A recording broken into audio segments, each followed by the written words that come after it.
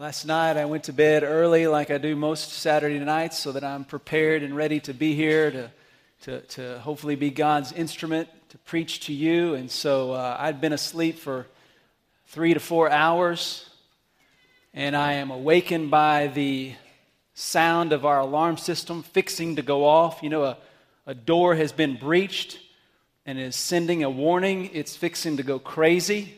So I immediately jump up, and I'm in one of those sleeps that you don't just wake up from. I'm out of it, and I'm stumbling in my onesie across the floor to get to the garage door to figure out what's going on. And I get to the garage door, and I'm about to open it, and I hear noise in the garage. And immediately my heart starts beating. I'm like, what's going on? Someone's breaking in. Next thing you know, someone's at the garage door trying to open the garage door to get in the garage. And I'm pushing back on the door, and they're on that side pushing to get in the door. 2 Chronicles chapter 11 and 12. You know, the Chronicles are full of stories, and what makes some of these stories great is they're stories that make you ask questions like, what's going to happen next? Anybody feeling like that? Okay, so you can pay attention to the rest of the story in the sermon. Let me tell you what happened. So I'm pushing, and then it hits me. I come to a moment of clarity. Malin is babysitting tonight. So I open the door, and Malin walks in. She says, "What are you doing?" I'm like, "I don't know. I'm not sure what's going on, but I'm going to bed." And I just walk into my bedroom, and she's walking in the room going, "What in the world is his problem?" You know. So anyway, that was a fun night for the Eckerts. Let's get into something more fun here. 2 Chronicles 11 and 12. Now, when we get into 2 Chronicles 11, we're going to begin to focus on the southern kingdom. Now, the reason the focus is shifted because the kingdom has split. So you've got the northern kingdom and the southern kingdom, split kingdoms. The northern kingdom is the 10 tribes that have followed Jeroboam. The southern kingdom are the 2 tribes that are under Rehoboam.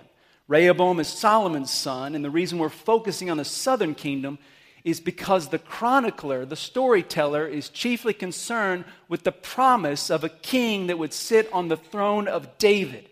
So we're going to follow the line of David through the history of Israel. That is important because we're looking for the fulfillment of that promise of a king that sits on the throne of David. So the northern kingdom, the 10 tribes, we'll only pay attention to in the story of the Chronicles as it relates to the southern kingdom. But our focus is on the southern because of the concern for the throne of David. If you'll remember with me, as we talked through the story last week, we saw how foolish Rehoboam was. Just foolishness after foolishness. He didn't listen to wise counsel. He didn't listen to the Lord. And it really cost him a lot. It cost him the kingdom. It cost him a leader's life. It nearly cost him his own life. He was fleeing from Shechem, where he had gone to be crowned king. He was fleeing for his life. And he made it back to Jerusalem. And when he gets to Jerusalem, he gathers Judah. He gathers Benjamin, those 2 tribes that he's now leading. And he builds an army. This massive army from these 2 tribes. And he says, we're going after the other 10 tribes. And we're going to bring them back by force. So that's the plan that he has. And as he's fixing to carry out that plan, a prophet shows up, Prophet Shemaiah. And he has a word from the Lord for Rehoboam. Let's look at that together. 2 Chronicles chapter 11, verse 4. Thus says the Lord, you shall not go up or fight against your relatives. Return every man to his house, for this thing is from me. So the Lord sends word to Rehoboam, says, you're not to take this army, you're not to fight against Jeroboam, you're not to go against him, because I've done this. And look at what happens. It's incredible. The remainder of verse 4. So they listened to the words of the Lord and returned from going against Jeroboam. Rehoboam, this foolish king who would refuse to listen to anything of wisdom, has now listened to the Lord. Incredible turnaround. And now we're asking the question, is there hope for Rehoboam? Has he turned a corner? Now look what happens in the remainder of the chapter. Chapter 11, verse 5 through the end of the chapter, verse 23, really gives us a picture of God's response to Rehoboam's one moment of listening. And you can see three areas where we see God's response. And generally what we see in those three areas is God is pouring out his loving kindness on Rehoboam in response to Rehoboam listening to what the Lord said. So one moment of listening, and God pours out all this loving kindness on Rehoboam. Could it be that God is pouring out his loving kindness so Rehoboam would remember? It's just a whole lot better to listen to the Lord. You've been doing all this foolishness. You listen to me one time, and now look what I have done. Listen to me. And the details of this loving kindness of the Lord that he poured out on Rehoboam first starts in verse 5, and it goes through verse 12. And that's talking about the cities that are surrounding Jerusalem in the territory of Judah. And there are certain cities that Rehoboam goes in and he builds up, he fortifies them. He supplies those cities with everything they need to be fortified cities of protection. What you have is a picture of Rehoboam's kingdom split in two and threatened. They are the minority group. They're 10 tribes, much bigger than the 2 tribes. They're in trouble. The kingdom is dissolving. And what happens? Rehoboam listens to the Lord, and now Rehoboam is able to go ahead and fortify cities so that Judah and Benjamin are safe. It's this picture of God's loving kindness being poured out on Rehoboam so that he can actually become strong enough to be safe from attack. Amazing picture of God's loving kindness. It should cause you to begin to remember what happened with Solomon. As God poured out his loving kindness on Solomon, Solomon experienced an amazing strength of his kingdom. We're seeing something very similar here mirrored as a result of Rehoboam listening to the Lord. The next section, verse 13 through 17, talks about how all of the priests and the Levites, even the ones that were in the northern kingdom, outside the 2 tribes that are under Rehoboam, even those, they began to come back into Judah, into Jerusalem to worship the Lord. Because often the northern kingdom, Jeroboam set up idols. He has set up imposter priests that are not from the tribe of Levi. And he's encouraging the people to worship the Lord away from Jerusalem because he's afraid that if the people start going back to Jerusalem, Rehoboam's going to gain strength. And what happens? All the Levites and priests in these other areas come back. They leave their lands, they leave their pastures, and they come back to Jerusalem to worship the Lord. And everybody else that wants to set their heart to seek the Lord goes back with the priests and the Levites. And you see this great strengthening happening for Rehoboam and his kingdom through the right worship of God. So once again, we see the loving kindness of God poured out in response to Rehoboam's one moment of listening. Now, the third section, verses 18 through 23, talks about Rehoboam's family. About all these kids and all these people in his family. It's this huge family. And what it's communicating here is that the kingdom has become so stable and established that Rehoboam is preparing a son to take the throne. Rehoboam now sees God has secured the kingdom. I'm preparing my son to sit on the throne because we are going to be okay. He takes all of his other sons and he sets them up in the fortified cities, and they're ruling in all those places so that you get this picture of a kingdom that is established and strong because of the loving kindness of God. Now that ought to remind you what we heard in the story of Solomon. Chapter 1, verse 1 of 2 Chronicles tells us that Solomon established his kingdom. See, you remember Solomon experienced something very much like this. Remember what Solomon did the moment we hear that his kingdom was established? He led the people to worship God, didn't he? So here we are in the story of Rehoboam, and God's loving kindness has enabled the kingdom to become established right in the midst of really difficult circumstances. And here we're asking the question, what happens next? Chapter 12, verse 1. When the kingdom of Rehoboam was established and strong, he and all Israel with him forsook the law of the Lord. Rehoboam just runs after foolishness again. God poured out his loving kindness, gave Rehoboam every opportunity to continue in the loving kindness of God, and Rehoboam turns away from the Lord and forsakes the Lord and leads all Israel to do the same. Somewhere in the 4th year of Rehoboam's reign, he forsook the Lord And then by the 5th year of his reign, God brought the king of Egypt, Shishak, against Judah and Jerusalem because of the unfaithfulness of the people. So Rehoboam's no longer listening. He's pursuing, forsaking the Lord.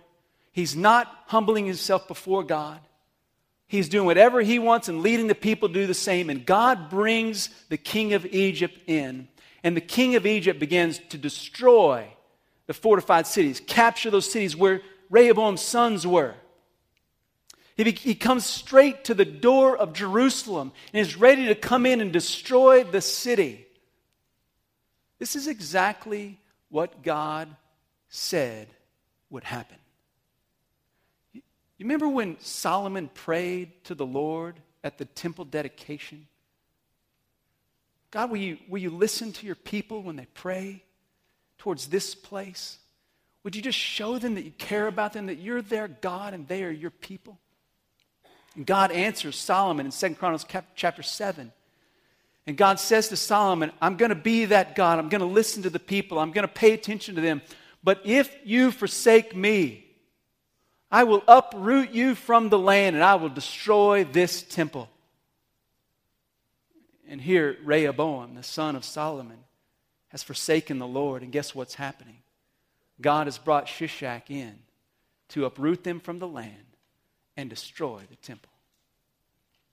God in his grace sends his prophet to Rehoboam. You see, God is always working to encourage us to listen to him. And he sends his prophet. And the prophet Shemaiah had a word for Rehoboam. Verse 5. Thus says the Lord, you have forsaken me, so I also have forsaken you to Shishak. Before Shishak was going to come in and destroy Jerusalem, God sent word to Rehoboam through Shemaiah, the prophet. And Rehoboam heard the Lord speak, even though he never deserved to hear anything. And in response to what God said, look at what they do. Verse 6. So the princes of Israel and the king humbled themselves and said, the Lord is righteous. This is their confession. The reason this is humility is because when the people say the Lord is righteous, what the king is saying is, you say that we're wrong, and you're right to say that about us. You say that we're guilty of forsaking you. We have forsaken you. You are right to say that. You have brought Shishak against us, and he's threatening to destroy Jerusalem. And we say that you are right in doing that. You said you would do it. We have forsaken you, and you are righteous in everything you're doing. And they surrendered themselves to the plan of God because the Lord is righteous in all he does. They humbled themselves. But if you remember, God also told Solomon, if my people who are called by my name will humble themselves, then I will hear from heaven. And that's exactly what happens. They humble themselves, God hears from heaven, and he turns toward them, and he sends word to Shemaiah, the prophet of God. And look what he says to Shemaiah in verse 7.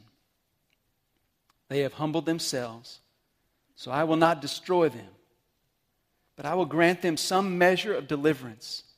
And my wrath shall not be poured out on Jerusalem by means of Shishak, but they will become his slaves, so that they may learn the difference between my service and the service of the kingdoms of the countries. God pours out his loving kindness again. Rehoboam listened. He humbled himself in that moment, and God pours out his loving kindness. You see, God was going to destroy Jerusalem, but because they humbled themselves before God, God says, I'm not going to destroy Jerusalem. He says things won't be the same. Things will be different. And Shishak comes in, instead of destroying Jerusalem, he comes in and he takes all the treasures from the temple of the Lord and from the king's palace. And we see what that's really like by this picture of the shields of Solomon. The chronicler tells us that all the gold shields of Solomon were taken home by Shishak, and they were left with none of those shields. But it says that Rehoboam is able to rebuild the shields, but this time they're built out of bronze. It's this picture of things are not the same. They're not as good as they used to be, but at least you have something here. At least you're still alive. At least you haven't been destroyed. It's like someone coming and saying you're going to move from the mansion, you're going to move to the shack. You're going to be moved from the gold shields to the bronze shields, the mansion to the shack. Well, at least you still have a place to live. I mean, it's not as good as it was, but at least it's something. And in fact, the chronicler tells us in verse 12 that the conditions in Judah were good. And we know they were not the same. The picture is found in the shields. Nothing was as good as it used to be. So why does the chronicler tell us the condition is good in Judah? Because God, in His grace, withheld His wrath and took the circumstances created by their sin and left them in place as a means by which the people would be constantly reminded that serving the Lord is better than serving anyone else.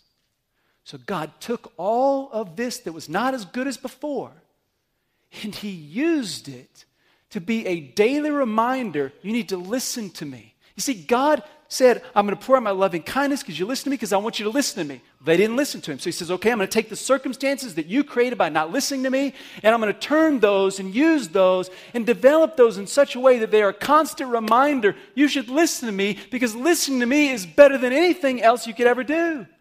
I mean, God just pours out His loving kindness again because of this one moment of listening, all because He wants Rehoboam and the people to listen to God for the rest of their lives, because there's nothing like serving the Lord.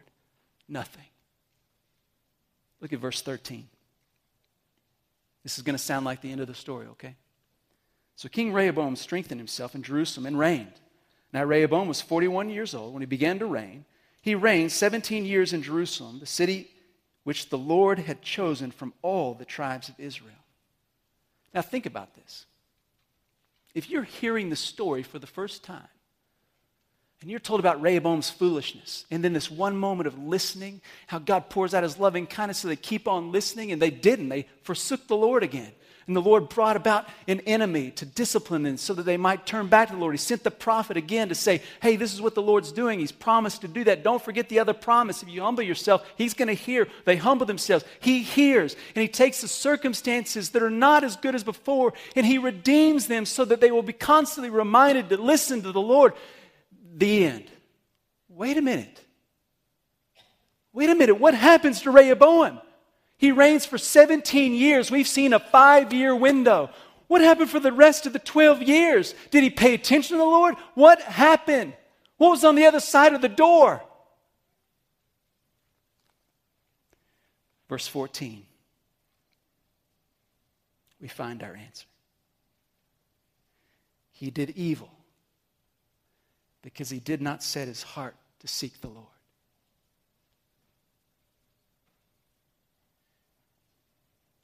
If you were wondering whether or not there's any proof of that, well, the prophet Shemaiah, he made a record of all the ways that Rehoboam did evil because his heart is not set on the Lord. And if you needed even more proof of that, you know, God told Rehoboam, don't fight against Jeroboam. Look at what it says here. It says that there were wars between Rehoboam and Jeroboam continually. The one thing God told Rehoboam not to do, he spent his life doing it. He did evil. That's the final assessment of his life. Because the pattern of his life revealed that his heart was not set on the Lord. There's no question that Rehoboam had a moment.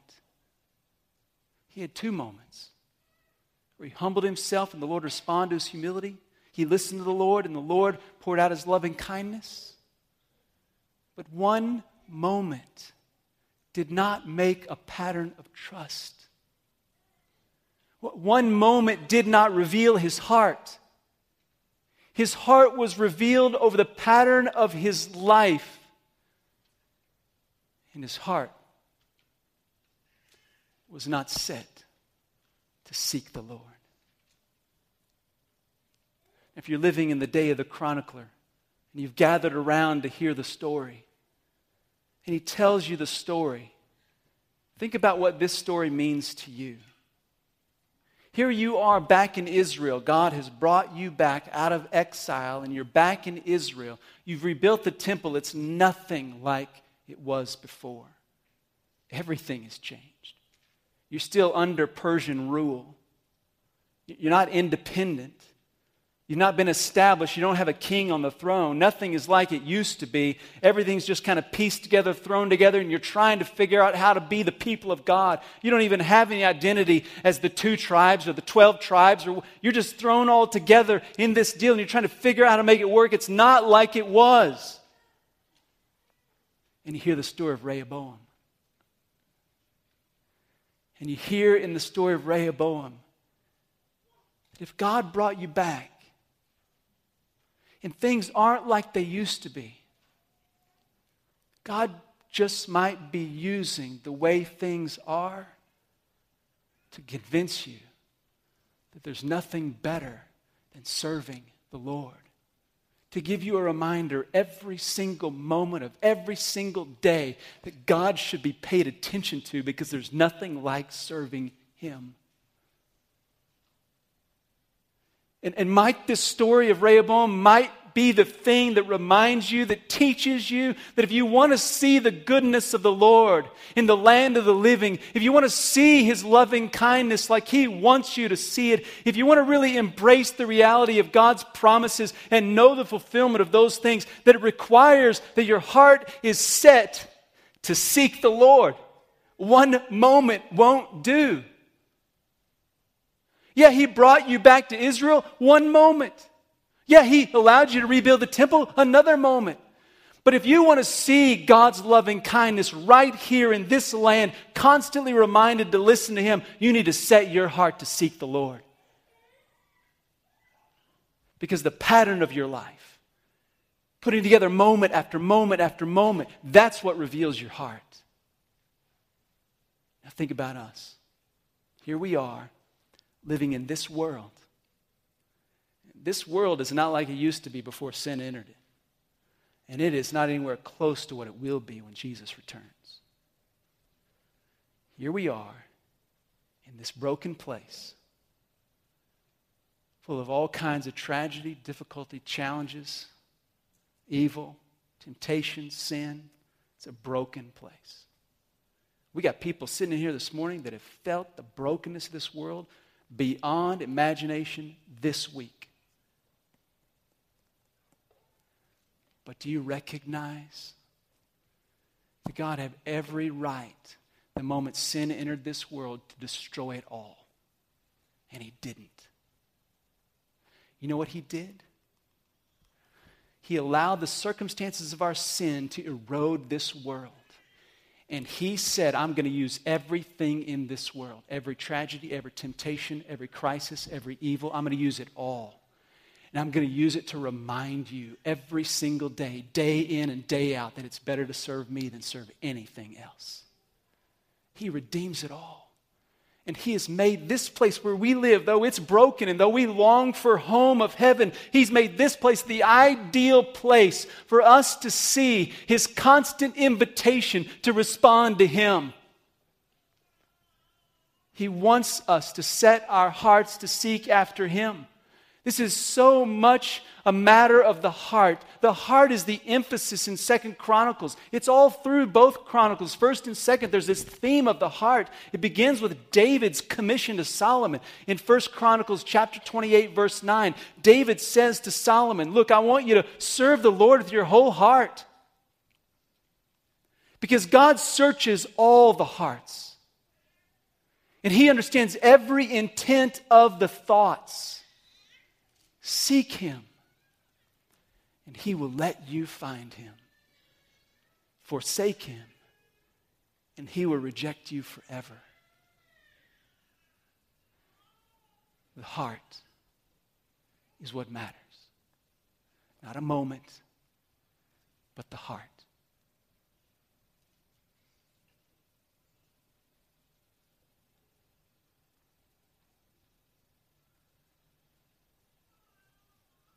The heart. What's happening in your heart today? And God knows every heart in this room. He knows every thought you have. I know when I hear that, that's not real comforting. Because apart from Jesus Christ, there's not a lot of good going on in my heart. I got a serious problem. It's called sin. And you've got it too. And sin has broken our hearts so that the trajectory of our life is away from the Lord. We are bent to forsake the Lord in our hearts. That is a problem. But you know what God has done? He hasn't just sent a prophet. He has sent a king. And he fulfilled his promise. And Jesus Christ came. And he died on the cross for your sin. And he rose again from the dead, overcoming the power of sin in your life. And he put on display throughout all eternity the banner of the gospel that Jesus Christ gave his life to rescue you. And you see that banner of the gospel. It's God's appeal to you to turn your heart to the Lord, to set your heart to seek Jesus. And when you respond to the banner of the gospel and set your heart to seek Jesus, he comes in and he fixes your heart. He cleanses your sin. And you can follow him. And you can see all the things in this life that the enemy intends to destroy us with. You can see them in the hands of a loving God, that he can take all of what this world can dish out and use it to cause us to listen to him, because there's nothing like serving him. But that moment of turning your heart to Jesus is not a one moment kind of decision. It's setting your heart to seek after Christ. What are you this morning? Are you a one moment kind of person? Or are you a pattern kind of person? Years ago, I met a guy named Jason.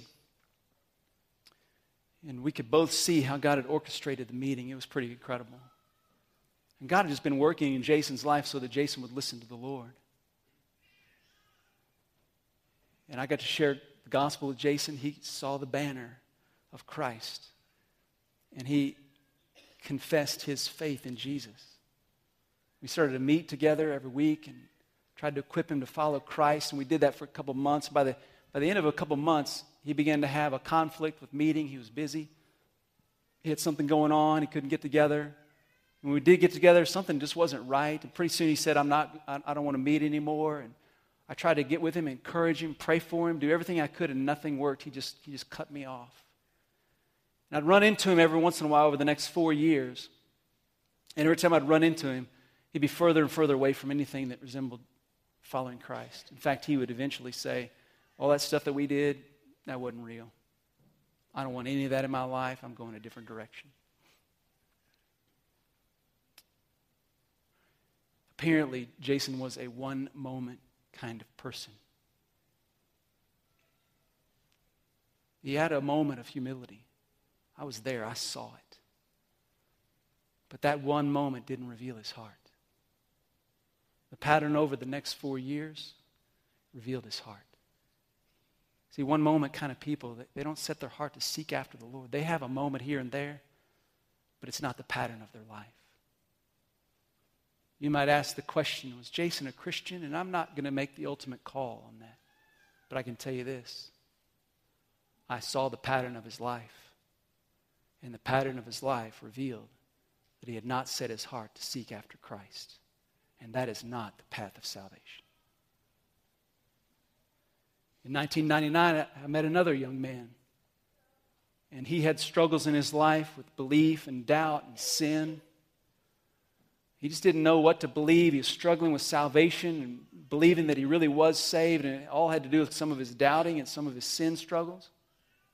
But you know what he kept doing? He kept on just humbling himself before the Lord. Kept on saying, well, God, I just want to listen to you. I don't understand what's going on with me, but I'll trust you. And he went through all these struggles, and there were times he wanted to quit. I mean, his sin in his life at times made him want to quit. His doubts at times made him think, maybe I never even started. But you know, he kept on saying, I'm not going to quit. Because serving the Lord's got to be better than serving anyone else. And I'm just going to keep on pressing through this. And he kept on and he never quit. And what he did is he had one moment of humility, and then he followed it with another moment of listening, and he followed that with another moment of humility. And pretty soon, over the years, guess what he developed? A pattern that said, I set my heart to seek the Lord no matter what. And guess what? 14 years later, today, he is faithfully serving the Lord. He is faithfully leading his family. He is helping others set a pattern in their life to trust the Lord. It is an amazing story. I wish I could tell you more of the details. Incredible story of what the Lord has done in and through his life. But listen, he still has struggles.